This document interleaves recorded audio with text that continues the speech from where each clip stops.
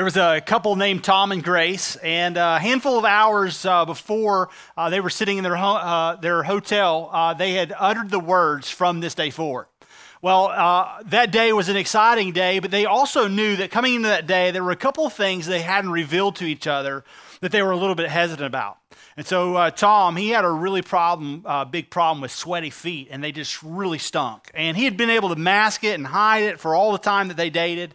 Well, his wife, Grace, she had a similar problem in terms of smell, but it was her bad breath.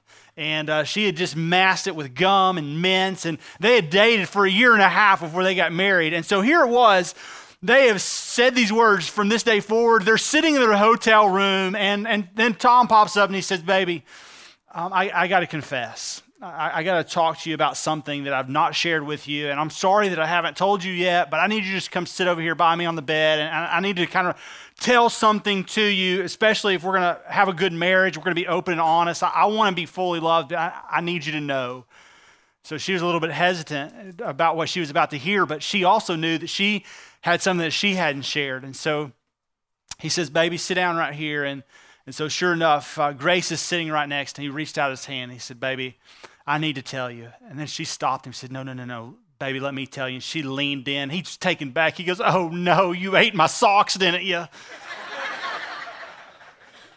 For some of you, you'll get it here in a little while. Communication is huge, but it's something that a lot of us in here that we want to avoid. Like, we are so hesitant about communication. Because of that, we come up with different patterns that we're going to talk about today. And the goal of today is to help you to have a biblical understanding of communication. And let's just be honest. If we're going to talk about communication, let's talk about the parts that we don't enjoy, and that's conflict.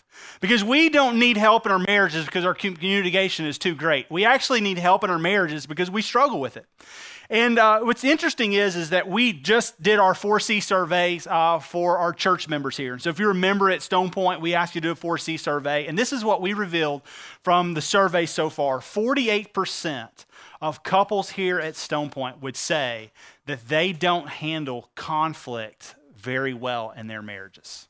So 1 out of every 2 would say we don't handle it well at all, like not necessarily in a godly way, and so we kind of push it to the side. There's certain things in marriage that just aren't dealt with. And so we really felt like after we gathered this information that we had to spend some time talking about this idea of conflict and communication. Now, if you're new to Stone Point for the very first time, obviously you're jumping on in the middle of a series, and we want to invite you to go back and watch. But last week, we talked about really roles in marriage, and we talked about the primary responsibility of husbands and the primary responsibility of wives, and in a way that actually pleases God, but also is not destructive to one another. And so let me just kind of sum that up for you real quickly in one line. Maybe you're here at Stone Point, you just missed last week, but it would just be this. It takes a real man to be satisfied and to love one woman for a lifetime. And it takes a real woman to be satisfied and to respect her man for a lifetime. And so the idea of being a loving husband and a wife who respects her husband for a lifetime is a very difficult thing. And so we commend couples who are committed to that, but we also know that if we're going to do that well, then we really got to address this issue of conflict and communication. Why? Because it's one of 3 leading divorce killers in the United States. How well you respond to conflict and communication is crucial to your success in marriage, but listen, every relationship. And so maybe you're here and you're like, "Hey, I'm single and I'm not intended to get married." Well, listen, I promise you that you have an employer. You have a boss, you have a coworker, you have a friend. And so this message is applicable all the way across the board for every person in here. Now, I'll tell you, I think it can be applied best in marriage, but I'll tell you, if you're a parent, if you're a sibling, if you're a son, you're a daughter, I'm pretty sure that's all of us in here, then it can be helpful for you. And so my prayer is today that God would speak tremendously as we talk through this issue. So let's pray together, and then we're going to dive in. God, we pray that you would soften our hearts, and Lord, help us to have the ability to listen. And Lord, not to simply be, here's the word, James 1, and so deceive ourselves, but to help us to do what it says. And so God, I pray that you would help us to look at our own lives and our own marriages. And Father, I pray that we would not have an unrealistic view of this idea of communication, but I pray also we wouldn't have an unhealthy view. And so I pray that you would guide our hearts and our minds and Lord, lead us into a way that pleases you. In Jesus' name we pray, amen. And so last week I gave you this fundamental aspect and idea of the theology of marriage, which I think is crucial to the groundwork. But from here on, the next 3 weeks, today and the next 2, practical. Very practical. And so if you have a pen, then get ready to write, because I have 6 pages of notes, which is usually 2 times what I usually bring in. And so it means that we're either going to be here a long time or I have to go really fast. And so the first service, I went really fast. And so I encourage you to write as fast as you can. But here's another great thing, and I have no problem with you do it. Use your cell phone. Take pictures of the screen if it would be helpful, and then you can go back and look at those later on your own time. But either way, let's dive in. Now think about this, conflict. Why is it so bad, and oftentimes why does it escalate so quickly? Well, I have a thought that it's the principle of the first response. So the principle of the first response is that of Jesus. And so if you can think about Jesus, he was cornered many times by the Pharisees. They wanted to know different things about, hey, what do you say about rendering Caesar what's his? About taxes. They asked him about commandments. Hey, what do you say the greatest commandment is? And they oftentimes tried to corner him. But what's interesting is if you look at Jesus, he always had a great first response. And you think about your communication, the reason that it goes so awry so quickly is because you and I oftentimes have a terrible first response. So when somebody says something to you, it's usually, hey, let me volley this one back. Hey, let me ramp it up a little bit. And so our first response oftentimes is what escalates your conflict quicker. And so the principle that I want us to really focus on today is this, is what would it look like in our first response if we attributed the words of Proverbs, but also we looked at the ideals of Jesus. And so Proverbs 15:1 is kind of the idea of this concept, pause, that I want to just kind of think through today. And that simply is a soft answer turns away wrath, but a harsh word stirs up anger. So look at that. A soft answer turns away wrath, but a harsh word stirs up anger. And so the question is, when Jesus was initiated into a hard conversation, he always gave plausible answers, but it seemed that he had thought those out. Now, obviously, he's the Son of God, and he was perfect in his communication.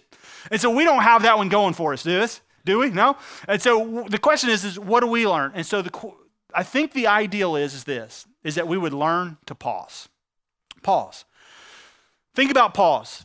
Somebody initiates something to you. Maybe it's a boss, maybe it's a coworker, maybe it's a friend, maybe it's your son or your daughter, your small child, maybe it's your husband, maybe it's your wife, and they say something to you that causes you angst and this emotion that wells up in you.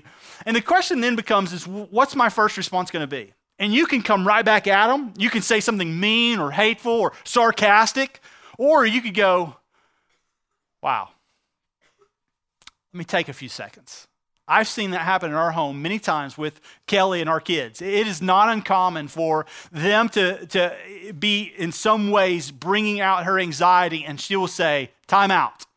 And she'll step back and then she'll just count right in front of them. 1, 2, 3, all the way to 10. And it gives her a chance for a moment to just gather her thoughts so she doesn't have a knee-jerk reaction and say something that she doesn't want our kids to see her say. Well, that's the idea of pause. Now, I'm not encouraging you in the middle of it to count to 10, although if that works, then praise God, use it. But the idea is that in the middle of your anxiety, in the middle of your emotions, that you would step back and that you would pause. And in that pause, you may go, wow, what you just said was hurtful. I need a few moments to kind of wrap my head around it before we talk. And so the purpose of a pause is not to move it to the side, but it's to address it in a biblical way. And what's interesting is oftentimes we don't address conflict in a biblical way. And so it escalates, it gets out of hand. And so I think the purpose of your pause is fivefold. Now, I don't typically like to use acrostics, but for the purpose of today, I think it's very helpful. And so the very first idea of the reason you pause is for the purpose of prayer. And so think about this. How mad can you be at someone when you're praying with them or for them? But you think about that. The principle of prayer is not complicated, but it has to be applied. And I think so many times we forget the words that Jesus said. Hey, pray for those who persecute you. Pray for those who what? Are your enemies. Pray for those people who stir in you what? Anger and angst. Now you go, well, I've been praying for my wife for a long time. Now I'm not just talking about your wife, okay? I'm talking about everyone. What would it look like if you struggle with your boss, that you're praying for him diligently, for a softened heart, but not only for him, but for you? See, the idea of prayer is committing it to the Lord to ask him to do something that only he can. But I'll tell you, the longer you pray for someone, the less conflict you're going to have with them. Interesting enough, this idea of prayer is something that we struggle with, but it should be helpful in marriage. And so not only should you be praying for friends and enemies and co-workers and bosses and all those, but I think we have an explicit command in 1 Corinthians 7 to pray. As a matter of fact, I think there's 2 commands, and I think, men, you should tune in because you'll love them, okay? 1 Corinthians 7, verse 1 through 5. Now, concerning the matters about which you wrote, it is good for a man not to have sexual relationships with a woman. Now you're like, well, how in the world did we get here in conflict? Okay, read on. But because of the temptation of sexual immorality, each man should have his own wife and each woman her own husband. The husband should give to his wife her conjugal rights, and likewise the wife to her husband. For the wife does not have authority over her own body, but the husband does. Likewise, the husband does not have authority over his own body, but the wife does. Now, the principles here are simply this, that when you leave your father and mother and you cling together as one flesh, that now you have, in a sense, died to yourself and you become one. And so what I possess is my wife's and what she possesses is mine. And so we are working together and we have given up our rights for each other. That's the principle. But then look at verse 5. Do not deprive one another, and what it's speaking of is in terms of intimacy. Don't deprive each other of intimacy, except perhaps by agreement for a limited time. And so in the midst of our stopping intimacy, we do it for a limited time. Husbands, you can underline that if you'd like, that you may devote yourselves to what? Are y'all with me?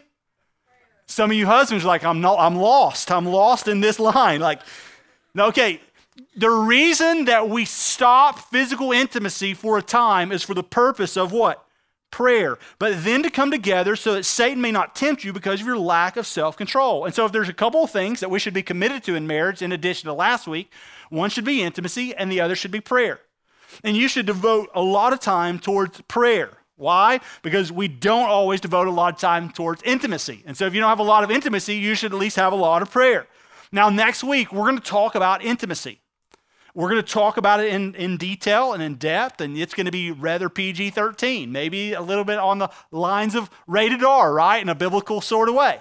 And so I just tell you that if you have a third grader in here, that it would probably be a great idea next week, unless you want them to get a biblical perspective on intimacy and sex and marriage, that you would use Stone Point Kids to your advantage. Great leaders in there, all background checked, all trained.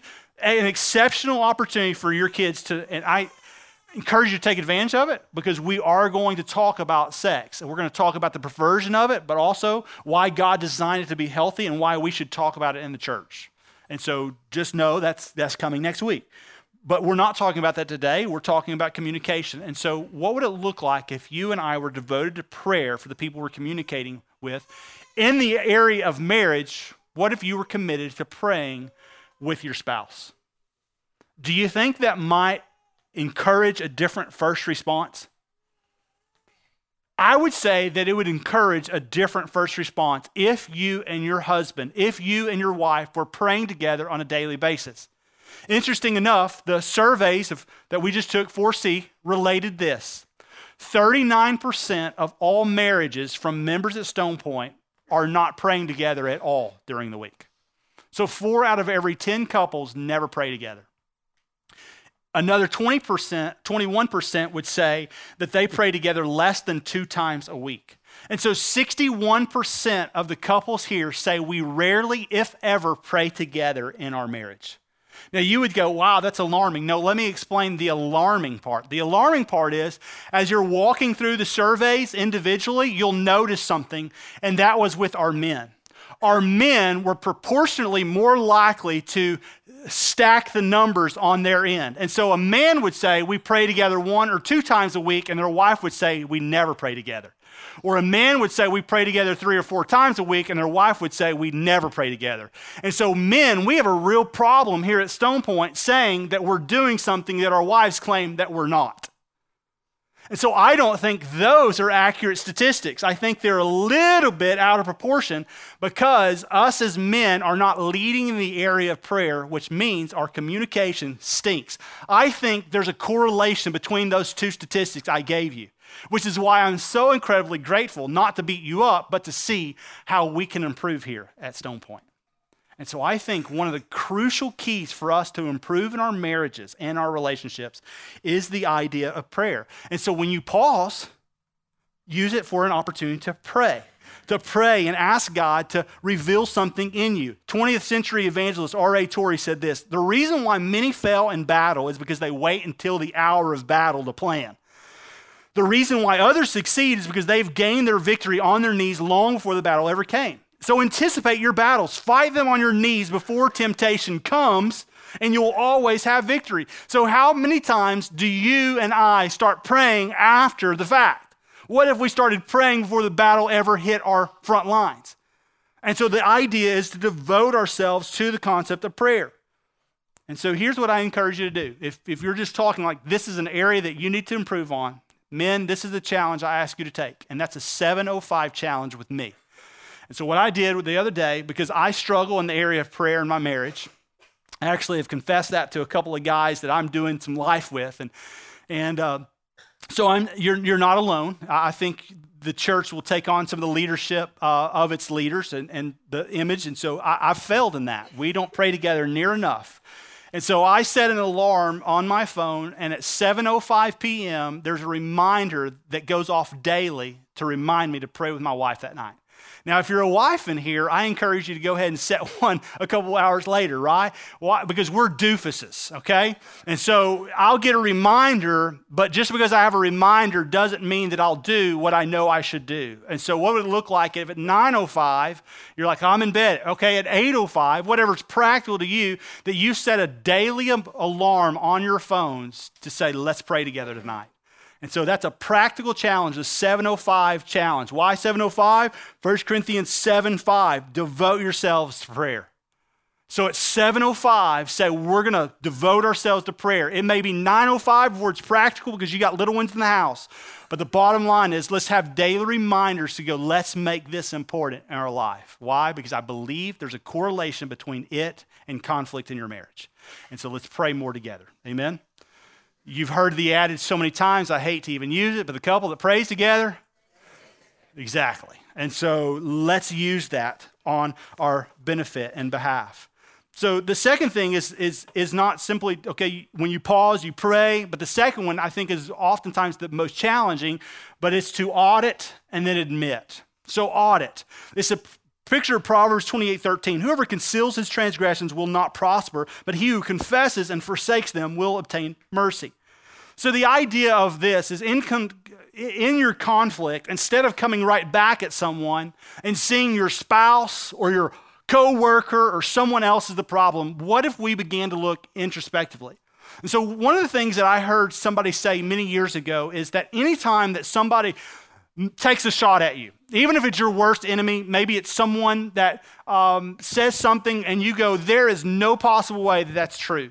The one thing that I remember gleaning from them is to say, take every single word they say and at least give some attention to it. So examine it. So if you were to say, man, Brandon, you always respond with anger. Or, hey, Brandon, you always have to be right. Then the key is that I could easily take that information and throw it out the window and say, you're just simply wrong. That's not true. It's not an accurate picture. But then the question becomes what if we use that information to our benefit? Because even your worst enemy has a perception of you that may or may not be true. But what if you were to take what they said and ask God to allow you to examine that information? What if what your spouse keeps saying could potentially be true? Maybe not all of it, but there's a part of it. What if what your friend says repeatedly that you've just, in a sense, thrown out the window, what if there's a part of it that could potentially be true? That's the idea of an audit. An audit allows God to examine your heart. It's the picture of Psalm 51 when David says, Lord, create in me a pure heart. Remove any of my anxious ways. That's the picture of healthy relationships. You do an internal audit, and then you admit your fault. See, you and I have no problem seeing the speck in everyone else's eye. You don't have a problem seeing it in your husband. You don't have a problem seeing it in your wife. You don't have a problem seeing it in your boss. You don't have a problem seeing it in your son or daughter. We always see others' faults magnified, and we rarely take an opportunity to audit where we are in our own lives. And so that's the key to communication, is that you would not just pray, but use prayer as an opportunity to audit and then admit your fault. So the question is, well, why do we have faults? Well, James 4, 1 and 2, it gives us the picture. What causes quarrels and what causes fights among you? Is it not this, that your passions are at war within you? You desire, you don't have, so you murder, you covet, you cannot obtain, so you fight and you quarrel. Listen, every problem we have comes down to sin and selfishness. Every one. And this is a statement that you're probably not going to agree with, but I believe it's true. Is the biggest problem in your marriage is you. The biggest problem in your marriage is you. Why? Because we have said these things way too long. It's just who I am. My dad was that way. My granddad was that way. I am the way I am. You married me like that, and that's who I am, so leave me be. And we just stay there. We say things like, hey, you provoked me. If you would have said that to another man, he would have done far worse. And then we justify our behavior in comparison. We look at the situation and we go, listen, you approached me at the wrong time and you backed me into a corner. I had to respond. What else could I have done? You got me when I was hungry, or you got me when I was tired. And so we always have excuses. But the bottom line is this, is that in order to pause, it allows us to not pray, but just to audit and admit our faults so that we can begin moving forward. Moving forward to what? To understanding.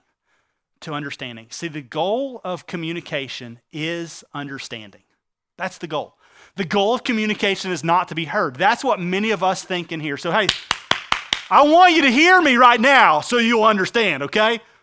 But the goal is not to be heard. And what will we do to see that we're heard? We'll do whatever it takes. We'll get louder. We'll use devices. We'll use techniques. We'll use words. But the goal is understanding. Proverbs 22:17, incline your ear and hear the words of the wise and apply your mind to my knowledge. And so the idea of understanding is that you'll understand the goal of it. And so there's three goals in understanding. The one is that you would have mutual understanding. Mutual understanding. Now, I want you to not misinterpret this. Mutual understanding does not mean that you always agree, but it means that you seek to see the other perspective. Do you understand? There's always two sides of a coin. There's two sides of a coin at the workplace. There's two sides of a coin in a relationship with your friends, and it's the same for a spouse. And we live in a society right now that's projected everywhere that in order to be friends, you have to agree. And if we don't agree, then we must be worst enemies. And that's just not true. And so we don't have to agree about everything, but it doesn't mean that we shouldn't desire mutual understanding, because some of my best friends are people that I don't agree with on everything, and that's okay. But it's not okay to simply say, I don't agree with you, get away from me. What is okay is say, I don't agree with you, but I would certainly like to have a conversation to see your side. And the goal is to have mutual understanding. Proverbs 18:2 says, a fool takes no pleasure in understanding, but only in expressing his opinion. And so if you're known to express your opinion and never pray, audit, admit, or seek to come to a mutual understanding, then the Bible says you're a fool. And I believe you're most to be pitied, because you are loud-mouthed.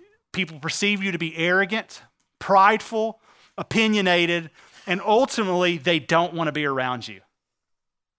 And I pray that if you seek that in me, that you would approach me and say, man, you're becoming a fool. Mutual understanding is the goal, not to agree, but to come to a place where you see both sides of the story. I think most of you would agree that's important, but I think maybe you're having a hard time understanding what this looks like practically. And so I encourage y'all to take just a couple minutes and check this video out. I think this will help, particularly in the area of marriage. So y'all check this out. It's just, there's all this pressure, you know? And sometimes it feels like it's right up on me, and I can just feel it, like literally feel it in my head, and it's relentless, and I don't know if it's going to stop. I mean, that's the thing that scares me the most, is that I don't know if it's ever going to stop. Yeah.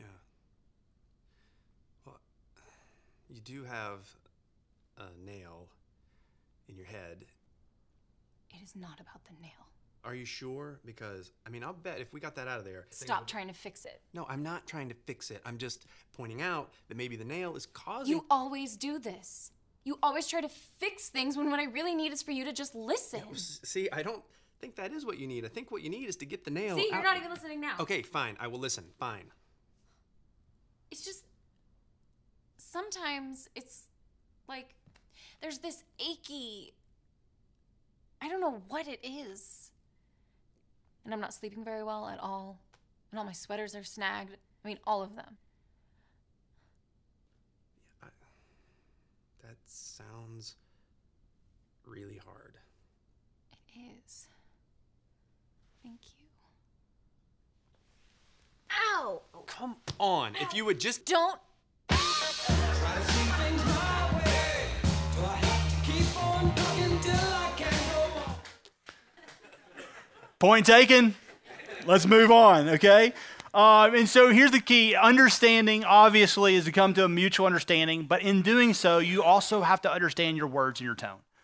Oftentimes, what ruins a conversation so quickly are our words and our tone. We choose reckless words. Proverbs 12:18 says, reckless words pierce like a sword, but the tongue of the wise brings healing.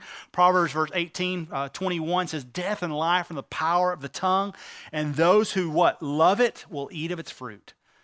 James gives us the same warning that our tongue is like a little spark that sets an entire forest ablaze. It's like a little rudder that can turn a whole ship. And so, listen, our words and our tone oftentimes ruin conversations simply because we are careless with those words and tone. And so maybe pay attention to that. And then here's the other one. It's understanding your negative views of communication or patterns. And so oftentimes we have patterns. One of the things that we highlighted today was regeneration. The reason we have Regen at Stone Point is to help people break patterns in their life. And so here's a few patterns that happen in your communication which leads to a breakdown. One of them is just withdrawal and avoidance. It's just an unwillingness to talk about the issue. So if the goal is mutual understanding, it means that you both have to come to the table and talk. But oftentimes, because of our past, because of circumstances, we're unwilling to have that conversation. We're unwilling to talk, and so we leave the room. We shut down. We fake peace. We pretend things are okay when they're really not. We switch topics inadvertently, or we just move through it. Sometimes there's some of us in here that will move right to humor, and so we'll try to do something to steer the conversation and even make something funny when it's not funny at all, when really we need to have a conversation. For some of us in here, we think that withdrawing suppresses anger, and so we do it in order to not blow up. But what if we paused, prayed, audited, admitted, came to an understanding as opposed to just saying, hey, I'm not going to have this conversation. And so typically in our families and in your marriage, in your relationships, you have seen one of two things pictured to you, fight or flight. You either punch instead of pause, or you would rather just run and avoid.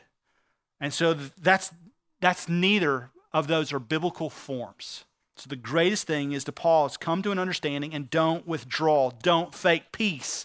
Don't pretend it's okay when your spouse would say, but I can tell on your face that it's not okay. And so have a conversation. Avoid the pattern of escalation. Escalation is the idea of a volleyball match. He says, she says, and it's just literally volleying back and forth. Oftentimes, if you were blessed with the sin of sarcasm, you'll know what I mean. And so it's one-upping. It's this negative response that ultimately it just brings about a snowball effect. And before too long, you're caught up in it, and you have gone 30 minutes, and you've not done anything productive other than tear each other down. Proverbs 26:20, I think, is the best practical advice I could give anyone, and that is, for a lack of wood, the fire goes out, and where there is no whisper, quarreling ceases. For some of us in this room, in order to have mutual understanding, you need to quit throwing logs on the fire. Because when you quit throwing logs on the fire will eventually go out. And so the goal is not to allow sarcasm and tennis lobs going back and forth to stir your emotions. The third one is negative interpretation. Negative interpretation is simply this. You hear your husband say, "What's for dinner?" But that's not at all what he said. What you heard him say was something different. So he says, hey, what's for dinner, babe? And you heard, "I hope it's not what for dinner last night." Or she'll call you and say, "Hey, when are you coming home?" And you hear, "Why am I never home enough?" So negative interpretation always takes the words that are said and misconstrues them in your mind. It's an unrealistic picture of the words being projected by your spouse, by your boss. And so your boss will say, "Hey, where you been?" And you heard, "I'm always late for work." And so we need to begin to take an audit of our life and not only understand what they said, but also understand why we perceived them to say what they said. Do you see this picture? And so that's negative interpretation. Negative interpretation is simply this, always assuming the worst. And so instead of assuming the worst, assume some of the best. And then the last one of this idea is invalidation. Invalidation happens slowly. It's not like escalation where it's volleying back and forth. Invalidation, oftentimes in the middle of a conversation, a husband will say to his wife, "Listen, you overreact all the time." Or they'll say something like, "Hey, where did you come up with that? That's one of the silliest ideas I've ever heard." But over time, what your spouse has heard you say is, "My opinions never matter. They also always seem unwarranted, or they always seem foolish, and so I'll stop interjecting my opinions at all." And so invalidation also is a subtle, indirect put down, thoughts, feelings, etc., that contribute to what? To bad communication. Got it? And so what's the exit strategy? I think the exit strategy is Ephesians chapter 4, verse 29. "Don't let any unwholesome talk come into your mouths, but only what is helpful for building up others up according to their needs, that it may benefit those who listen." And so here's the question. If I were to go to your boss, if I were to go to your husband, if I was to go to your wife, or better yet, because your kids always tell the truth, if I were to go to them and I were to say, "How do your parents do at building you up?" What would they say?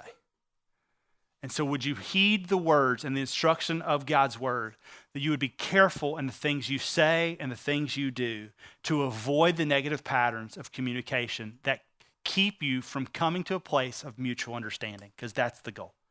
And then there's two more, and I'm going to run through those fairly quickly, and that is support and endure. And so, structure and endure. So what's structure? And why does it matter? Because here's the deal. Oftentimes, it's us believing that we don't need a plan in communication that just allows us to go crazy. But here's a quick thing for the speaker, for the listener, and for both. So here's some rules for the speaker. Why do you need them?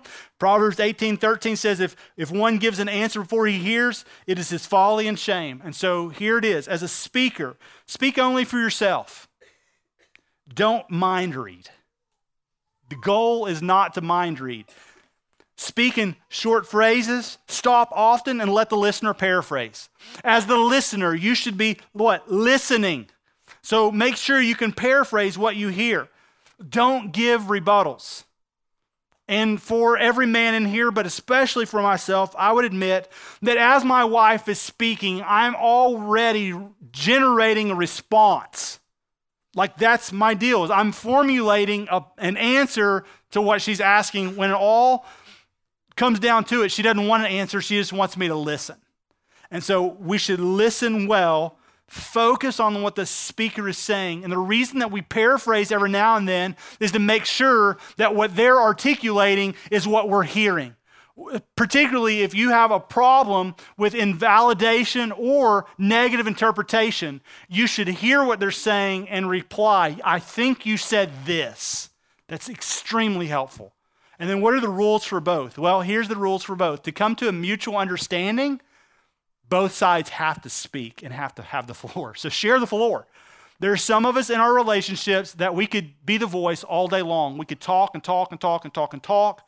And there are some of us in here that we could listen. But the goal is not for one to talk and the other to listen all the time, but to share the floor.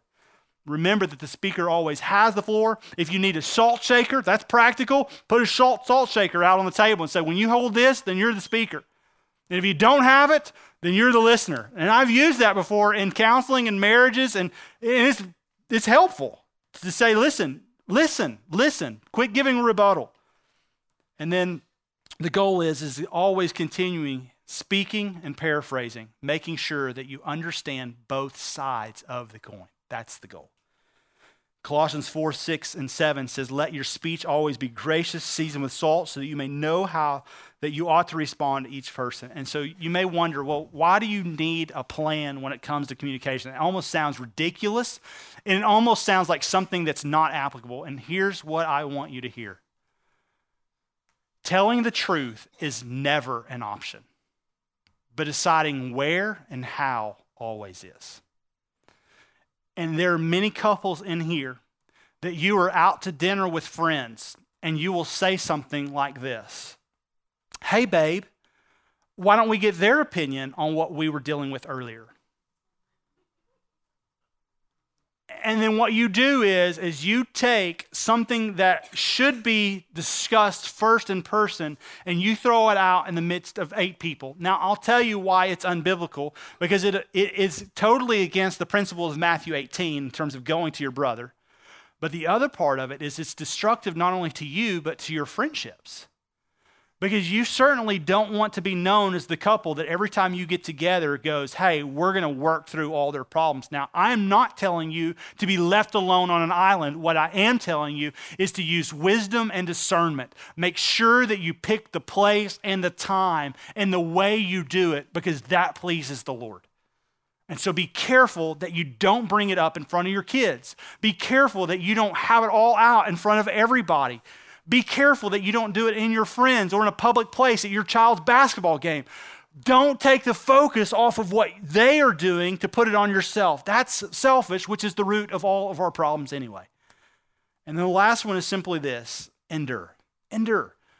So you go, okay, I get it. Okay, I need to pause. And I think that's wise. Okay, I'm going to take a deep breath. I'm going to pause for the purpose of praying about it, praying for one another, to audit, admit my mistakes, ask God to do something in this situation, to get clarity and understanding. That's huge. To understand that there should be a structure in the way that we say it, how we do it, when we do it. That's great. But what's the purpose of enduring? Like endure the conflict? Yes, endure the conflict. In 1 Corinthians 13, it begins the chapter that you and I should what? Exhibit love. But oftentimes the people who claim to love us, they sound like a clanging cymbal or a gong. They almost sound like someone just beating on a cymbal. And if I were to take a drumstick right now and just beat on a cymbal, you would just go, okay, I can't endure that anymore. But for some of us in our relationships, you are a clanging gong and a cymbal. You always talk. You get louder and louder. You're sarcastic. You're arrogant. You're prideful. I think we all can struggle with it at times. But listen, I'm telling you that in order for the gospel to be known, you have to endure. Because even though there are clanging gongs and cymbals, the instruction for us is to love one another. And I think that's what it allows you to endure. A healthy biblical love. 1 Corinthians 13:7 says this: love bears all things, believes all things, hopes all things, endures all things. And the word endures is a word that I've been reminded of several times over the last 2 months in my personal reading, but it's a word called hupomeneo, and it literally means to be steadfast, to to just continue to move forward. It means to remain, even under opposition or trials, like just be immovable, hold fast, and trust in God. And so the idea of this in communication, whether it's with your employee, with your friends, or your spouse, in the context of marriage, the idea is to endure. And so how do you do that? Just love each other? That seems pretty awesome. Like that's it, just love each other. No, it's when you understand what conflict is. Listen, conflict, if you hear nothing else I've said all day, I think this could be good for you. Hold fast. Endure. Conflict is an opportunity. All conflict is an opportunity. You're like, no, it's not. No, it's not. I hate conflict. That's why I withdraw. That's why I run. That's why I fly away. I hate it. No, listen, that's the problem. You have taken conflict and you've misconstrued it. You think conflict's a bad thing when in fact conflict can be a really, really good thing. And the question is why is conflict good? Well, here's why. One is because it grows you as a person. It gives you great growth. Why? Because the more that you can listen to people and seek to understand who they are and where they're coming from, the better you get at becoming a people person. And for most of us in here, people love us except for our spouse. Like it's crazy how many of us seek to understand someone else's perspective until it comes to our own home. And so the key is see opportunity as growth. That conflict, even though it's tough, you can run away, you can hide it, or you can volley it back and forth. Neither of those are what? Good. Why? Because you've misconstrued the opportunity, and then more than that, you've missed the opportunity not just for your good, but for God's glory. Do you know what the key purpose of the church is? It's to be ministers of reconciliation. The reason that God has given us the ability to make friends with so many people through the world is because the peace that He's given us in our life for the perspective and the joy that He should have placed in our hearts. And as He's done that, we ought to see every conflict as an opportunity to bring Him glory. Because the way the church handles conflict shows the world who you really are. Now let me ask you this. Is the church good at handling conflict? No. No, no, no. Our marriages stink. Our prayer lives stink. Our understanding of the culture stinks. The way we handle it in our church stinks. To be honest with you, the church stinks. And it's made up of people like us who try to coach people through conflict resolution. But I'll tell you the scariest thing is that you can have all the biblical principles of conflict and how you begin to resolve it in your life, and you'll hear a bunch of people go, oh, that's good stuff. Or, hey, that's not bad. Hey, I might could use one of those things. And then you are James 1. You are merely, here's the word, and you so deceive yourselves. And you walk right out the doors, and you don't do anything of what it says. The church in America splits more daily, closes its door more daily than any other organization in the world. Why? Because we're terrible at this. And I'll tell you that when you don't do what's right in God's eyes, you're missing an opportunity to bring Him glory. Because it's a glorious picture to reconcile your indifferences with your spouse, with your friends, and with your coworkers, to say, I understand where you're coming from. I see my faults. In my prayer life, when I took some time to pause and evaluate, God brought this to my attention. I am a jerk, and I did approach this the wrong way, and I did say this the wrong way, and I shouldn't have done that. I'm sorry, because it did not exemplify the God of the Bible and the grace that He's given me in my life. And I'll tell you, I need you to forgive me. What would that look like if that was our marriages?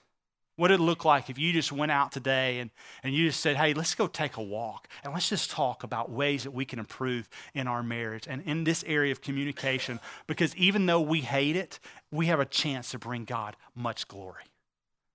Conflict can be good because it brings God glory when we resolve it. Understand? So don't claim to be a minister of reconciliation and you've not reconciled your indifferences with your wife or with your son or with your father who you hadn't talked to in 5 years. Do you understand this picture? Do you understand this picture? Please say amen. Yes, yes, yes. Because if here at Stone Point we can get this picture, do you understand how great our marriages can become? And not just our marriages, but our parenting and our friendships. Do you understand the testimony, the light that we can be if we can just pause? Think about it. Just pause.